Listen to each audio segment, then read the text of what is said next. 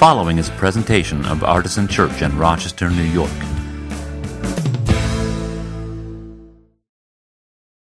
Well, for words of assurance following that confession of our sin, hear this text from the lectionary's readings from Isaiah chapter 40, verses 1 through 11. Comfort, O comfort my people, says your God. Speak tenderly to Jerusalem and cry to her that she has served her term, that her penalty is paid, that she has received from the Lord's hand double for all her sins. A voice cries out, in the wilderness, prepare the way of the Lord, make straight in the desert a highway for our God. Every valley shall be lifted up, every mountain and hill be made low. The uneven ground shall become level, and the rough places a plain. Then the glory of the Lord shall be revealed, and all people shall see it together. For the mouth of the Lord has spoken. A voice says, cry out, and I said, what shall I cry? All people are grass, their constancy is like the flower of the field. The grass withers, the flower fades. When the breath of the Lord blows upon it, surely the people are grass. The grass withers, the flower fades, but the word of our God will stand forever. Get you up to a high mountain, O Zion, herald of good tidings. Lift up your voice with strength, O Jerusalem, herald of good tidings. Lift it up, do not fear. Say to the cities of Judah, here is your God. See, the Lord God comes with might, and his arm rules for him. His reward is with him, and his recompense before him. He will feed his flock like a shepherd. He will gather the lambs in his arms, and carry them in his bosom, and gently lead the mother sheep. I want to combine our regularly scheduled Growing in Faith Together Capital Campaign update with the sermon. Now, as you know, if you've been around, I've been trying to keep these things separate. I've been trying to keep the money updates separate from the Advent stuff, not because they necessarily are mutually exclusive, but just because, I'm trying to compartmentalize my pastoral tasks, if you will. But this week, the two things intertwine in a way that I kind of have to put them together, and I hope that I will be able to communicate that in a way that connects the two things for you as well. So, let me explain what I mean. It's Advent, right? The second Sunday in Advent. And last week we kicked off Advent by talking about waiting. I had a sermon entitled The Gift of Waiting. How waiting can be, yes, it can be hopeful, but it also can be what? Painful and scary and confusing, and it sticks us in this kind of in-between time, right, between the two eras of waiting that we observe during Advent. The idea of sort of viscerally waiting, or vicariously waiting for the coming of the Jewish Messiah, the birth of Jesus, the little baby part of Christmas. And also waiting, as Christians for the second coming and for whatever God is going to do next on a big kind of cosmic scale. And so I use that, one of my favorite theological terms, the already not yet. It's already been done but not yet completed, that kind of thing. And the title that I chose weeks ago now for today's sermon is Peace and Patience. Right? It stands to reason. Advent is about waiting. So what do you need when you're waiting? Well, you need patience. Right? We want the peace of Christmas, but it's not here yet. We're not there. So we need a lot of patience as we wait for peace. I figured it's like a real good, right down the middle of the plate kind of Advent sermon, and it fit well with the lectionary texts and all that kind of stuff. And boy, has it become more poignant for me for a variety of reasons since I titled the sermon. But obviously we have a lot of things to try our patience right now. There are a lot of disruptions to our sense of peace in the world today. I've had probably 3 or 4 different pastoral conversations since I walked in the doors this morning with people who've had their peace disrupted in one way or another.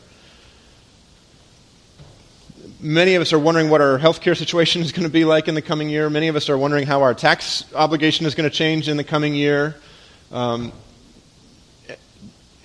And that's this is not making a political statement here. I'm not interested in that in this context.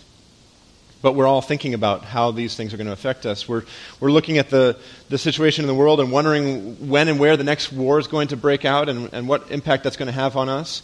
We're wondering if our politics, which have pushed us apart so rudely and forcefully over the last year or two, are going to be healed, or if it's just going to keep getting worse and worse and worse. We're realizing that violence against women is far more pervasive than some of us ever knew, and those of us who did know might not have been willing or able to talk about it.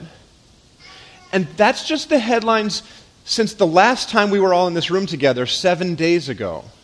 Right? But here's the reason why I wanted to put the Capital Campaign update in the sermon that's called Peace and Patience. Because the truth is, for me, this is something that has been weighing on me. And it has been causing me to feel sort of robbed of peace. Something that has been certainly testing my patience with the whole process. It's something that's caused me to worry. You know, when you undertake a big fundraising endeavor, you resolve to do it. Way in the past now, we resolved to do this. And you thought, oh boy, that's a big deal. I wonder if we can do it. I hope we can do it. What if we don't get to do it? Well, let's just get going, right? And you kind of get underway. You do all the work, and you preach the sermon series, and you start to see the pledges come in. And now it's like, I'm still thinking, what if we can't do this? I'll be honest with you, like that's my sense, and it's I'm not trying to stress you out with it, but I need you to know that. When I've been preparing a sermon this week on peace and patience, both of those things have been like disrupted for me and made hard for me by this campaign. And I have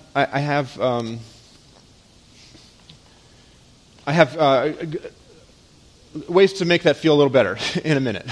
So stay with me for a second. But I want to give you the actual numbers, because this is, after all, a campaign update. Right? So I'm going to give you two sets of numbers. One is the dollar amount, and one is the number of pledgers, right?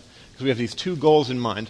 The fundraising goal for this campaign, as most of you by now know, is around $425,000. And as of this morning, we were at $262,000, which is, once again, good. We made a nice leap over the past week, and I did the math. I did it in my head. That's 62%.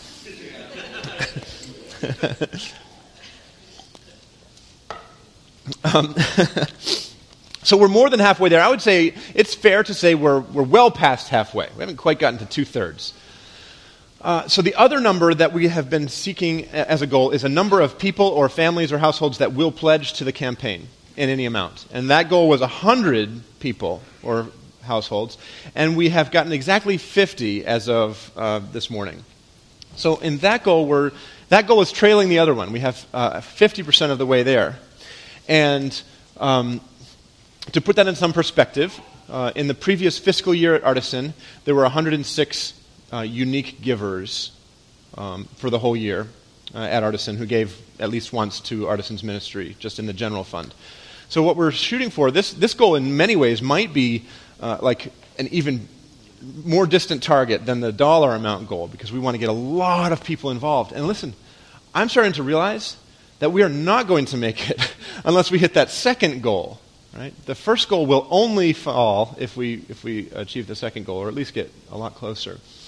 And so, some of you were here last week and heard me say something to this effect, but if you weren't here, and even if you were, let me reiterate it. If you have been a person who thinks, yes, I care about Artisan, yes, I believe in the goals, but I am not a person of means, and my contribution isn't going to make that much difference, and things are kind of tight for me right now anyway, and so it's probably okay for me to sit this one out. If that describes you, let me encourage you, your participation does make a difference. Your small pledge will get us there if it's combined with lots of other people who are doing that. And there are others. A few people said this to me after the first service. Yeah, I'm number 51. I'm really sorry. I've been meaning to do this for weeks and weeks, and I just keep forgetting. And it has nothing to do with my, there's no internal turmoil for me. I just haven't remembered to do it. So maybe that's you as well. Now here's the thing.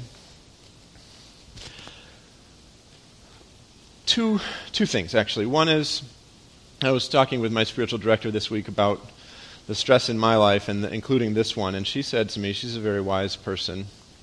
I said, do you want to preach on Sunday at Artisan? She said, no, you should probably hear this from their pastor. She said to me, so how's this sense of unease driven you to more prayer? And I was like, I think the hour's over. I have to go now. I have something I need to do. And I realized I am entirely derelict in my duty to pray for this campaign. I've been so busy with all the other things in my life that sitting down to pray for this has not been at the top of my priority list. And I suspect that that's been true for all of you, in part because your pastor hasn't even asked you to pray for our campaign. Not recently, anyway. And I actually think that does make a difference, that God will stir people's hearts if we pray to that effect. And so we're going to pray together in a minute, but I'm going to ask each of you, whether you're giving or not, whether you can or can't give, to pray for this week. Every day, if you would. I'm going to pray for it every day, and I hope that you will too. Pray that we'll meet our goals. Pray that God will provide for us regardless of whether we meet our goals. And that's really the second thing. I want you to know this: the fact that this has been weighing on me, and I'm now kind of sharing the weight of it with you. It's not because if we miss this goal that the church is going to dissolve. It's not because if we miss this goal we're never going to be able to serve children or people with disabilities or queer folk or any of the people we're trying to serve better with this whole thing. None of that is true. We'll still keep doing the ministry that we're doing. This is a big dream kind of goal. This isn't a we're in trouble if it doesn't happen sort of thing. And in some ways maybe that makes it seem a little bit less urgent to give, and I understand that too. But I have trust and faith in God and in all of you and in the work that God has done over a decade now at Artisan, that work is going to continue one way or the other. But I want you to know that we have some work left to do, and I hope that if you've been kind of on the fence or postponing it, that you'll dive right in this week. And most of all, I hope that you will join me in praying for this campaign this week. So let's pray together now, if you join me in this moment. God, thank you that you are always present with us, even when we go about our business so furiously that we seem to forget. And my confession today is that I have failed to seek your face on this, that I've failed to cry out to you and failed to lead others to do that as well. And I pray that this conviction would lead to a renewal of prayer in our community with me and with all who care about Artisan and call it their home. As we pray today and this week, we pray that you would stir the hearts of the people whose hearts are who need to be stirred. We pray that you would provide for us as we step out into uncertainty, and that we would be given and granted a deeper trust in you and your provision as we make bold sacrifices for this campaign and for all the other things that we're doing in our lives. And we pray that through it all, we would see more and more evidence of your light driving out the darkness in our world. We pray these things in Christ's name. Amen. So, thank you for that. By the way, if you are ready to give, you can use the mobile app. There's a button right in it you can tap. Artisangrowing.com has a button you can hit that will take you right to the pledge form. If you're a pen and paper person, we have these forms in the booklets outside in the lobby. We are still selling the shirts. We're taking orders for the shirts today. If you haven't gotten your shirt order in, please do that. If you want one, today's, I think, the last day to do that. You don't have to pay now, but you have to put your name in and tell us what sizes you want and stuff.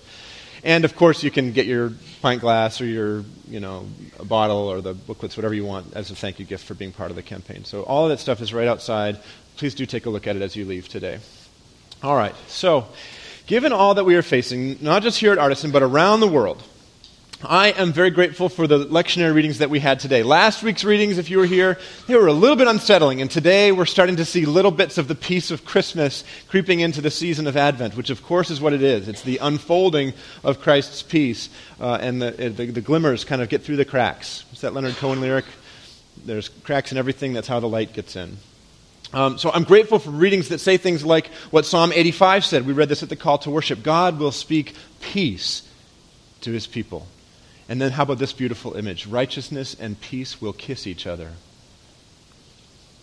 Or like Isaiah 40, which I read as the words of assurance following our confession of sin, which says, "Comfort, oh comfort my people, says your God. Speak tenderly." And then another beautiful image of God as a shepherd who will gather the lambs in his arms. And I'm grateful for those words from Isaiah that say, "Prepare the way for the Lord," because God is about to do something. And I'm grateful for the gospel reading, which we actually didn't get to read publicly today, but which attributes that prophecy from Isaiah 40 to John the Baptist, who prepared the way and cried out in the wilderness for Jesus the Messiah. I'm grateful for some hope, for something to look forward to, if you will. But the key question is, what do we do in the meantime? What do we do in the meantime while we're waiting? That's what I want to talk about today. And to do that, I want us to turn our attention to the epistle reading from the lectionary, which comes from the book of 2 Peter chapter 3. Now, if you brought a Bible with you, please turn to 2 Peter 3. If you didn't bring one with you and you like to follow along visually, you can use the red Bibles and you turn to page 988 to find it there. You can also read on your phone or whatever device you have with you. That would be fine. While you're finding that, this is a really interesting text, 2 Peter 3, and we're going to read 8 to 15. It has a mixture of some very helpful stuff, some very kind of inspiring, hope-bringing words. And then on the other hand, it has some stuff in it that, if we're not careful, can easily distract us. That is to say, it can make us take our eyes off the ultimate truth by causing us to try and figure out some of what you might call the lesser truths. Have you ever been caught in that trap? Reading Scripture or doing anything, is it called you failing to see the forest for the trees? You get so kind of drilled down on some specific thing that you miss the big picture. Has that ever happened to anybody? I think very much at risk of that happening with this passage from 2 Peter. As a matter of fact, I see two specific pitfalls in this text, and I'm going to talk about each of them because each one of them, if we can avoid them, leads us, as you get past the pitfall, to something beautiful and inspiring. All right? So two pitfalls, but two beautiful and inspiring observations. So let's take a look at 2 Peter. We're going to start with chapter 3, verse 8. And the first pitfall hits us right there. It's the first verse of today's reading. This is what it says. "But do not ignore this fact, beloved, that with the Lord, one day is like 1,000 years, and 1,000 years are like one day." Did you hear how I did my movie trailer voice in that? Right? It's because the temptation here is to take a text like this and use it like a little orphan Annie decoder ring. Right? It's to apply some kind of apocalyptic math problem to these words to try to figure out exactly what day the end of the world will come, right? And it makes for fairly mediocre but somewhat popular movies and let's say novel series. To do that kind of thing with the text, in my opinion, is a violation of the literature of it. Because it's not a math problem. This is not against people who like math for whatever weird reason. Okay, math problems are great. They help us get the space things to the moon, right? But here's the thing. If you take this verse, okay, well, every time the apocalyptic literature says one day, it means 1,000 years, because it says right here in 2 Peter, one day is like 1,000 years. So if something takes 4 days in the book of Revelation, it must mean that part of history takes 4,000 years, and if you do the math, you can find out that... No! Stop it! Stop! What it means when it says one day is like 1,000 years with the Lord is simply that God marks time on a different scale than you and I. It's not any more complicated than that. It means that our sense of time is not the same as God's sense of time, which presents its own problem,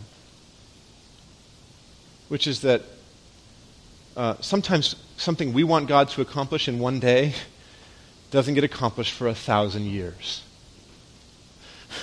That's hard. That's a pretty big multiplier. That's a lot of days in 1,000 years. And what about those of us in the room, those of us in the world, those of us throughout history who have said to God, along with the psalmists, "How long, O Lord, will you hide your face from me forever? It has been years that I've been coping with this thing."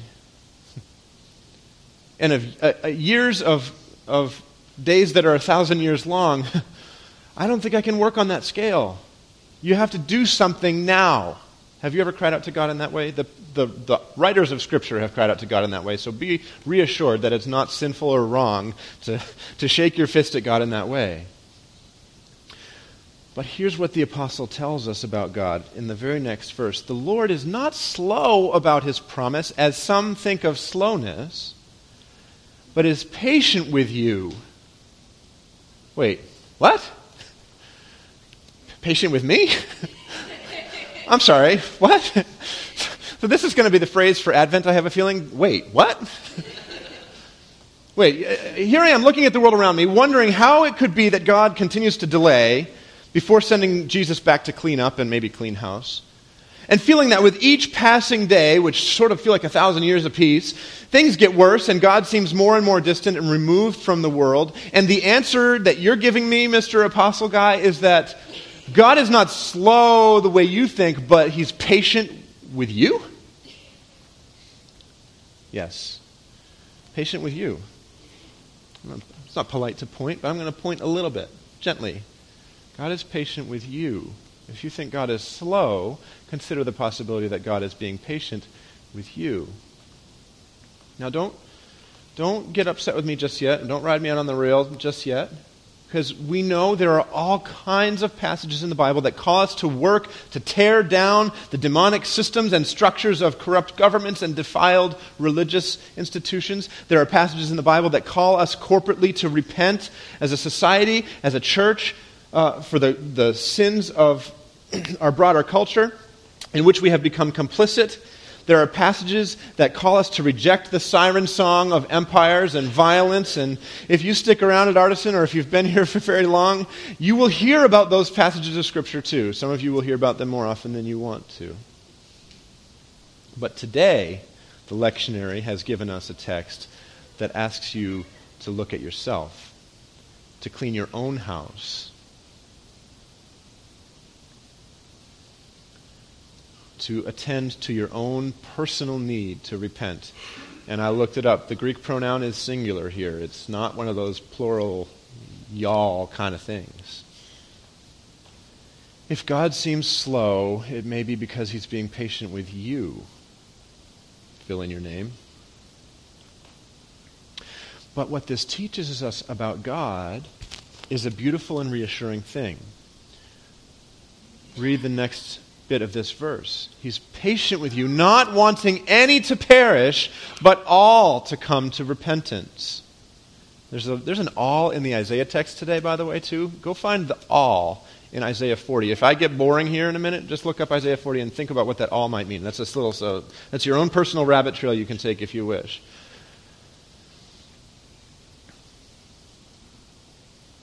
God does not want anyone to perish. So all those stories you've heard, all those sermons you've endured about how God's glory is expanded every time he gets a chance to smite somebody, that God takes such great delight in eternal conscious torment,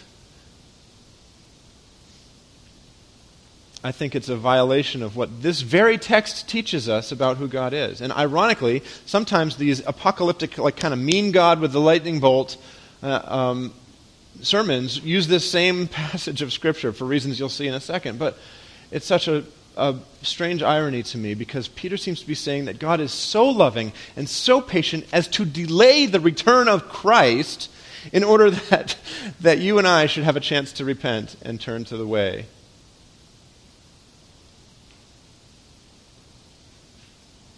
So, the first pitfall here is to try to turn this scripture into a math problem, to try to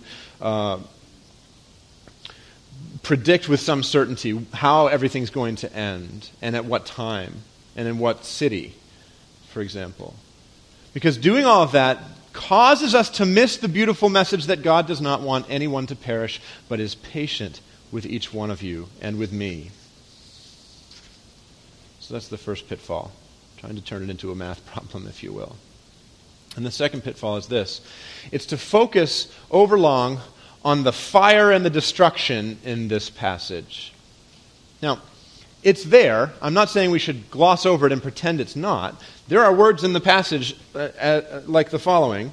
The heavens will pass away when the Lord comes like a thief with a loud noise, and the elements will be dissolved with fire. The earth and everything that is done on it will be disclosed. The coming of the day of God, because of which the heavens will be set ablaze and dissolved, and again the elements being melted with fire. Okay, it's all there in the text. Right? I'm not going to gloss over it, but once again, an unhealthy fascination with that kind of imagery will cause you to take your focus off the work that God has called you to do in the meantime. So, on another day, I might take a text like this and explain to you that it's possible to read this in a less literal way, that the world is not going to end in fire and fury necessarily the way that some have interpreted it to mean. But for the sake of argument, let's just leave that aside and say, okay, take it on the face of it. The elements are going to melt. One day, that's going to happen. That's how things are going to come to their end. Okay? Even assuming that that's true, look what the apostle tells us to do. Since all these things are to be dissolved in this way, what sort of persons ought you to be in leading lives of holiness and godliness, waiting for and hastening the coming of the day of God? And here's the hinge point. Here's the big question. However the world is going to end, and there's lots of argument about that, let's be honest. Who cares? For right now, who cares? Because what are you going to do in the meantime? And more to the point, who are you going to be in the meantime? What sort of person are each one of you going to be while you wait? And the instruction is to be people who live lives of holiness and godliness. What do those two words mean? Holiness means being set apart for God's purposes, dedicating your lives to what God wants to do in the world. And godliness means being conformed to the image of Christ, being Christ-like, and being separate, and considering yourself and your life as a special gift for God to use in God's world. If everything's going to be dissolved in the end, how are you going to pass the time until it happens? Hopefully, living lives of holiness and godliness. And here's what he says. This is fascinating to me. By doing this, we not only wait for Christ's return in a different type of posture, but we actually hasten it. Isn't that interesting? We not only wait for it, but we hasten the coming of the day of God. So all the language about prepare the way for the Lord from Isaiah and then reappropriated in Mark's Gospel, this is how you do it. You want to hasten the coming of the day of God? Live lives of holiness and godliness. Right? I don't need to go far down the road on the geopolitical stuff. Right? I don't want to get into an argument with you about U.S. policy. I'm not interested in that at all. But I have to say this because it has been rampant in the evangelical world over the past week. Recognizing Jerusalem as the capital of Israel is not the way to bring about the end of the world. Okay? I don't care about whether that's good national policy or not. It's not of interest to me right now. But stop saying that is some way that God is using America to bring about the end of the world. It's not. You want to bring about the end of the world? You want to hasten Christ's return? Clean house. Repent, become a more holy and godly person, and maybe don't talk about all that other stuff quite so much. And that goes for me too, right? You want to see Jesus return faster? It's not, the thing to do is not to start a holy war where you baptize bloodshed and call it goodness. It's not taking up arms against the people we perceive to be the enemies of God. It's our own personal holiness and godliness. That's how we hasten the coming of the day of God. And now the last piece. The beautiful way this passage ends. By the way, it's a new heaven and a new earth anyway. It's not like, oh man. I'm not going to. I can't go down that road.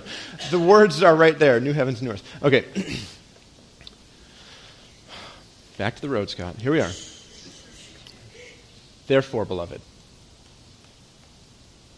while you're waiting for these things, and are we waiting for God to do God's final work in the world? Are we waiting for the tears to be wiped away from everybody's eyes? While you're waiting, strive to be found by Him at peace, without spot or blemish, and regard the patience of our Lord as salvation. While you are waiting, whatever you're waiting for today, it might be some apocalyptic thing. That might be what's on your mind. You might be thinking, okay, God, I don't know about everybody else, but I'm ready. I've had about enough, right? It might be that you're just waiting for the end of some particular pain in your life, or waiting for the next stage of your career, or waiting for your children to be an age where they don't cause you to feel terrible every once in a while. Or maybe you're waiting for your parents to stop treating you like you're a little tiny child and you're ready to be an adult. There's all kinds of things you'd be waiting for. Whatever it is you're waiting for, while you're waiting, strive to be found by Him at peace. Even when the world around you is not at peace, you strive to be at peace. Even when the world around you is one big blemish, you strive to be found without spot or blemish. If you want to speed up God's timing, if you want to get that 1,000-year-long day down to maybe 500, if you want to bring Jesus back sooner, if you want to perpetuate the completion of God's work, where there'll be no more pain, where every tear will be wiped away from every eye, where there will be a new heaven and a new earth, the way to do that is not to march off to some holy war, but to work for peace. And it starts right here, in your heart and in my heart.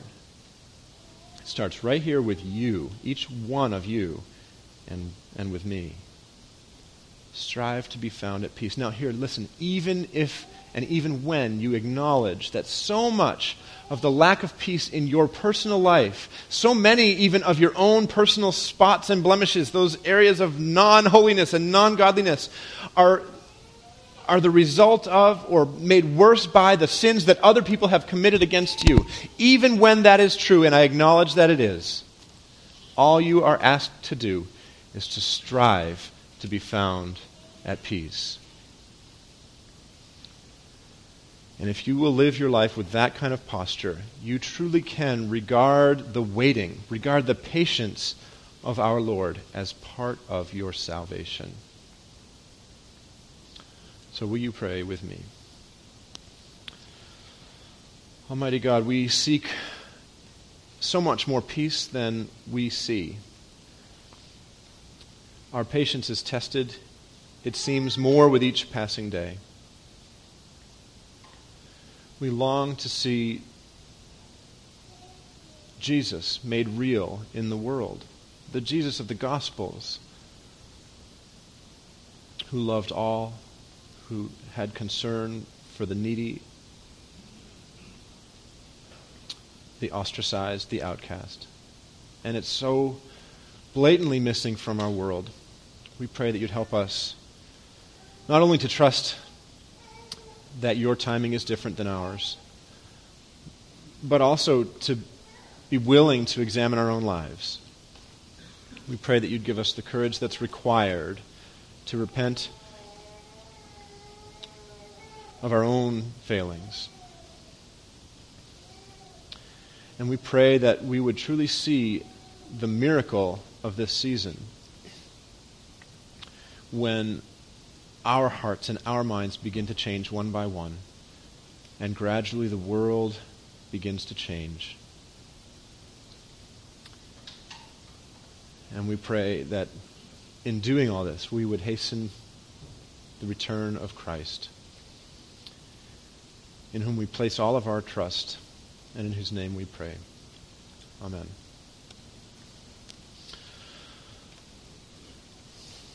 Well, my hope is always that anything that I say in a sermon anything you hear read from the Scriptures, any song you sing at Artisan, any prayer we pray together, that it all points us to the table of the Lord. It's my hope that at this point in the service you are so hungry for Jesus that you want to come to this table and receive what is on offer, the body and blood of the Savior. We're going to sing another couple of songs together. There will be a member of the prayer team who will pray with you if you'd like that. If you are not seeking to follow Jesus, if that's not part of your life, if you do not consider yourself a Christian, you don't have to take communion. No one's going to look funny at you. Be comfortable, think, meditate, pray, ponder. But if you're seeking to follow Jesus in this place, our table is an open table, which means each and every one of you is invited and welcomed. You can take a piece of the bread and dip it in one of the cups. We have both wine and juice. We also have the gluten-free option in the middle. Of course, you'll choose the one that's most appropriate for you. And children are welcome at our table as well, so if they're in the classrooms and you'd like them to take communion, you can go get them. If not, please get them right after you do, because they're probably about ready to see your faces now. Let's continue to worship God in the sacrament of communion, in song and in prayer. Amen.